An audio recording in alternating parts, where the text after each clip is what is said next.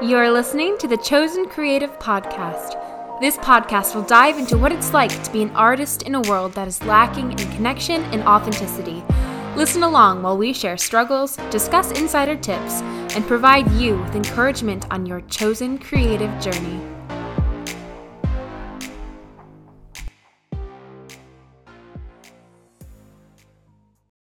Hey everybody, welcome back to the Chosen Creative Podcast. I'm your host Marley, and I am so excited that you are here. Today we are going to talk about side hustles. Okay, I know the word hustle gets some hate these days, and I totally understand that, totally get it, because quote unquote hustle culture is usually pretty unhealthy and unsustainable, and it's very popular these days. When someone says hustle culture, I envision someone working 60 to 80 hour weeks, bringing their work home, not resting, just not pouring into their social, emotional, or spiritual health, just work, go, and the mentality, I'll enjoy life later, when I've reached my financial goals, my career goals that I've placed for myself. And, don't get me wrong, hard work is a good thing, but along with hard work and hustle, there needs to be balance. That's kind of a rule for everything in life, everything in moderation, and everything with balance. There needs to be, with hard work and with hustle, there needs to be leisure and rest and time with your loved ones while not working. I like to say that good rest helps create good work. So now that I've gotten past the trigger word of hustle, let me get into what I kind of mean. So these side hustles that I'll be talking about are to be used to your advantage, just to set aside whatever works for you, whatever timeline works for you, whether that be 2 to 5 to 10 days a month, to set aside and to do some of these tasks to ease your financial burdens so you can focus on the time and energy that you want into your art, what really matters for you as far as your career goals. Because let's be honest, you need to make money. In the world we live in, you need to pay bills, you need to pay rent, you need to pay for gas, phone bills, you need to eat. So sadly, we can't just live, in a field, in a cottage, and live off the land. Some people believe in this, so hit me up if you know how to do this, but and just work on our art and not worry about anything. Sadly, that's just not reality. So if you're a freelancer, when gigs are few and far between, you can utilize some of these side jobs I'm going to talk about to help pay your bills, to help with your gas money or whatever. I use these jobs to have the freedom to not have a regular full-time job. I use these side gigs or side hustles so I have the ability to just be all right, I'm leaving for a week to go take a gig a couple hours away, because you usually don't have that flexibility with a normal full-time 9-to-5 job. But if I work multiple side gigs, then I have the flexibility to do the work that I really want to be doing. So that's the end of my kind of intro spiel kind of thing. And that's what I mean by some side hustles to try while pursuing your dreams. So all of these side hustles that I talk about today are things that I have done. I have experience with them. So I'm going to kind of talk about how they work and then my personal experience with them. So let's just get into it. So number one, we have food delivery services like DoorDash, Uber Eats, and Postmates. I think there's some other ones like Grubhub. That's all I can think of at the top of my head right now. But I personally have worked with DoorDash the most. So that's the one I'll be talking about primarily. But depending on whatever city you live in, a different one might be more popular. If you live in a bigger city or smaller city, it may depend on that. So, just do some research, what is more frequent in your area, and just go from there. So this is my experience with DoorDash. You can get approved all online. So that's really awesome. You submit like your driver's license, obviously, because you have to drive a vehicle, like proof of insurance. You think you go through a background check, and then like they'll send you, once you pass all that, they'll send you like a warming bag for the food, and then basically you're ready to go. For me, that process took a while. Honestly, I had to like contact support multiple times to finally get approved. And they also send you like a kind of like a debit card type thing to pay for some of the food if it's not already been paid for by the customer. But it's few and far between. So basically, you can schedule times to go out and dash. So you can be like, okay, tomorrow from 11 to 3 o'clock, I'm going to DoorDash. So you have to like set that a day in advance. But other times, if it gets busy, DoorDash will like hit you up and like it'll like ping your phone and be like, hey, your area is busy right now. You can dash right now. So you can just pick up, and if you're free, just go DoorDash for a couple hours. And you have control over which orders you want to accept, whether it's the size of the order, the price, or like the distance. If it's too small of an order and you don't really feel like, driving for a $5 order, or if it's too far, you can deny that order. They say it like affects your order score or ranking or whatever, but honestly, I think you have the control over what you want to do. I wouldn't overthink that too much. And the rest of it's, pretty self-explanatory. You pick up the food from the restaurant, you drop it off, you'll get tipped, everything on the app. Most people just have you drop it off at their door. Like, you don't even have to talk to anyone, which is really, really nice. So yeah, you get it.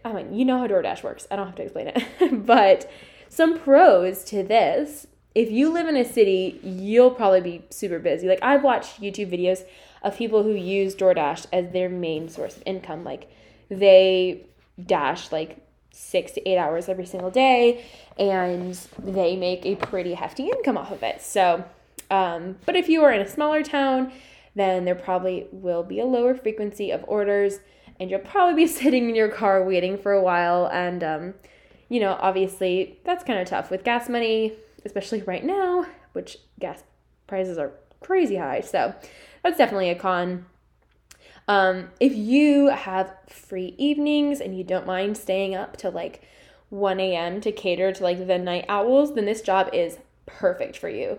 I was always like not a huge fan of DoorDashing late at night, so I probably didn't make as much money as I potentially could have if I was more open to like dashing at night, but it just wasn't for me. So yeah, that is DoorDash. Really good source of flexible income. The next side hustle we are going to talk about is substitute teaching. This has been one of my favorite side hustles to do because it's in very high demand and extremely flexible. So this is great for freelancers who need to make some extra cash, but they need flexibility. Like, they can't commit to anything more than a week in advance, and they can only maybe do a day here or there. It just depends on, what the gigs are looking like at that time. So for subbing, there's no like quota of days per month that you are required to sub. I've heard in some places, if you want to still stay on a sub list, you have to sub maybe 7 days in the year, which I think is pretty doable. But besides that, you can deny or accept as many sub requests as you personally want to. And like for me, there were some months where I didn't have very many professional artistic gigs going on, so I worked like maybe 2 full weeks subbing at a school, and there are other times where I went a whole month and didn't sub at all because I had other stuff going on.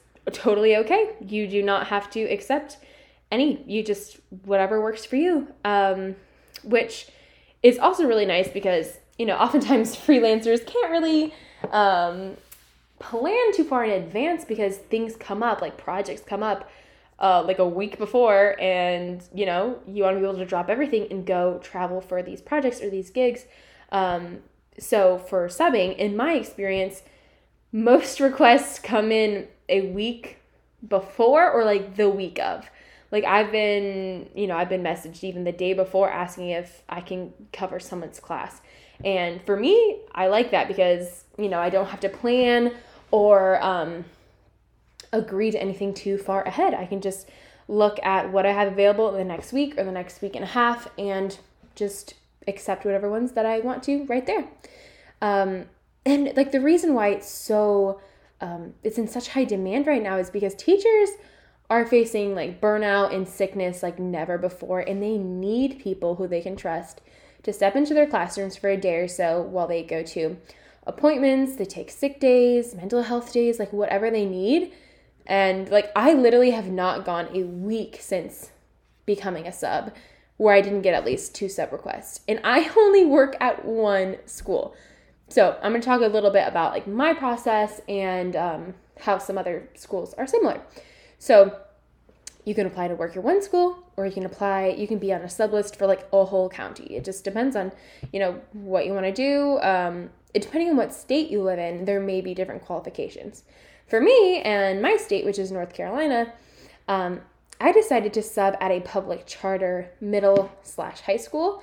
So it's a little different than public schools, but I needed a college degree. Didn't have to be in education. Mine's in theater, so that was fine. And then I just went to an interview with the HR person, and I passed a background check, and then I was eligible to substitute. So I got on their sub list, and then I had people emailing me like the next week, seeing if I was available to sub for them. And at my school, uncertified subs, so people who don't have a teaching certificate, get paid $100 a day, and certified subs, so people who, have some sort of teaching certificate, get paid $150 a day. So I think it's a pretty good gig, especially, if you do have some experience with teaching or being around kids or students in some kind of classroom management. I definitely think it's doable. I always suggest to have a couple of games or activities in your back pocket to do after the students are done with their work for the day, just to be a fun sub, give them a good last 30 minutes of class to end their day on a high note. I've definitely enjoyed it, and I think it's a really, really good option for people who enjoy working with students to make a little extra money and do something fun while they're at it. So the next one I'm going to talk about is very dependent on where you live if you'll be able to utilize this side hustle. And this is extra gigs or background film work. So if you live in a big city and you want experience on a film or TV set, then this one is for you. Being a background actor is literally so much fun. You can check places like Backstage and Actors Access for extra castings, but those do cost a fee, either a yearly fee or fees to submit for certain roles, we'll say. But there are, what I do is you can look on Facebook groups, and there are extra casting agencies that make Facebook groups, and they cast from there. There are literally casting agencies whose job is to find background actors for films, TV shows, and commercials. So I would just do some research, look them up, look what companies are in your area, and join their groups, follow their Facebook pages, and keep an eye on what they post. And when they post something, they're having a casting call for background actors for a concert scene, and you fit the criteria, it might be an age, it might be, a look, and then you apply. A lot of times it's via email where you'll just send a couple pictures and your sizes, or some of them use certain apps. There's one called EverySet and Castify that I've used before, where you basically set up a little profile with, the same things that you would put in the email. And these roles get posted on there, and you apply for them. And if you're a match, you may get assigned. And it's really fun. And I started doing extra gigs about 2 years ago. And I've probably done 5 as of right now. And so in a way it is similar to subbing, because you don't get much of a notice, just because people working on these productions, they've got so much to do that they're not going to work on something that's 2-3 weeks out, because the schedule could change at the drop of a hat. So If they know what scene they're shooting in 2 days, they're going to cast for that, So you don't have to know your schedule for the whole month. You basically, something will get posted and it'll be that week and you just apply for that. So if you're available that week, great. If you're not, then don't apply for that one. So it's good for you last minute planners out there for sure. I recognize that it's different for different companies, but so far I've worked background, like I said, about I think 5 shoots, and the pay rate has been the same for each one. It has been $80 for 8 hours plus time and a half for overtime. So, every hour over 8 hours, you got paid time and a half, which I'm pretty sure every single shoot I've been on has definitely gone over 8 hours. Like when they have all of these people on set for extras, like they're usually doing some bigger scenes and it takes a very, very long time. You can also get bumps for different things like getting a COVID test or having your car in the shot or going to a fitting. And, that can range from like $10 anywhere up to $50. So that all gets added into your final paycheck, which can definitely add up after a few of those. So I would say some of the biggest pros of being a film or TV extra is you get to be on set, which if you've never been on before and you love, film, it is definitely really cool. You get to meet lots of cool people, like all the other extras, which is really, really fun. And it's a pretty easy job. I mean, anyone can do it. Everyone is supposed to look like a normal person. So like any type of person can do it, any age. And you basically just stand around all day and just go where they tell you to go and do what they tell you to do. And it's pretty easy. I think anyone could basically do it if you're good at following directions. And one of the biggest pros is the food. Oh my gosh. Like, I cannot express how much I love the food on like the sets that I've been on as a background actor. It's so good. There's like breakfast and then you like work for however many hours, like 6 or something. And they have lunch. Oh my gosh. It's always just been so good. And they have like snacks too. Oh my gosh. Like that is probably one of my favorite things besides obviously getting paid is nice, but like the food makes it so worth it. I promise. I would say some of the cons is that they're usually very long days. Like I said, nearly like 10 hours, maybe 12. And it's it's a high stress of like work environment. I mean, if you think about it, like these are really, really expensive films and TV shows with huge budgets. So it's pretty high stakes for the people working. And these people have been working on these projects for like weeks and months, and you're just there for one day. So you don't really get the whole like scope of what's going on and what kind of work they've been doing and how long they've been working. So most people are like, they're there to do their jobs and they don't really want anyone getting in the way, which makes total sense. So yeah, I mean, I don't really see this as a con, but like you do need to be very professional. Basically, like, obviously don't talk when you're not supposed to. Talk to like the production assistants, don't talk to the stars or like directors or things like that. I mean, you just have to be professional and just listen and follow directions, which, I mean, that's kind of for any job. So I think some people just get really excited on set. So you just have to remember, like, this is a job and other people's jobs.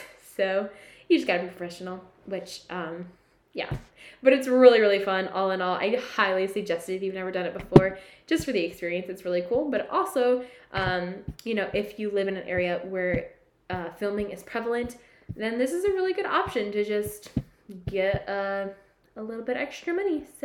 And the last things that you can do for some side hustle cash is go old school with it. These two are kind of like clumped together because they're kind of similar. You can always go back to the old school ways of babysitting and dog sitting. These days, people will pay good money for people that they trust to watch their kids and to watch their dogs. For some people, their dogs are their kids, so sometimes they'll pay even more. But thankfully, we don't have to go old school with like going door to door and having your mom bring flyers to work to get clients for you. Technology has advanced since then. You can use things like care.com for babysitting and nannying, and Rover for dog sitting. You just make a little profile and you get some recommendations and reviews, and you put your resume on there. And if you get some good reviews from clients, then you'll totally get some jobs from there. You get to choose your rate, and I would definitely do some research on the market area and see what most people get paid for that type of job. I know places where babysitters, only get paid $10 an hour, but I know there's also some places where they get paid $15 to $20. So just do some research and see what is normal. Obviously, if you're doing overnights for dog sitting, you definitely can put that you can take that into account when you're making your rates. So there is nothing wrong with going old school, just to when you have some weekends off or some evenings off, to just babysit or dog sit, to make a little cash and just set that aside and be this is my gas money. The money that I make from babysitting is what fills up my gas tank, and that's all that I'm going to focus on for that. So I like to categorize the things that I do. I'm my sub money, it goes to my utility bills, and then my this goes to my gas bill. For me, that's just how it helps my brain. I know that does not work for everyone, but that's just what I do. So throwback, Babysitters Club, you got this. So everyone, that is all I have for today. Thank you so much for listening. Please leave a review for the show or leave a comment on my Instagram and tell me what you liked and what you learned from the episode. Thank you so much. I'm so glad you're here. I will talk to you later.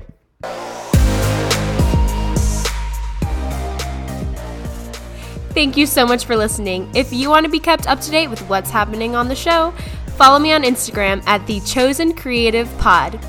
See you later. Hey everyone, I'm Marley's husband. I just wanted to give a quick shout out and thank everyone for giving this podcast a listen. Listen.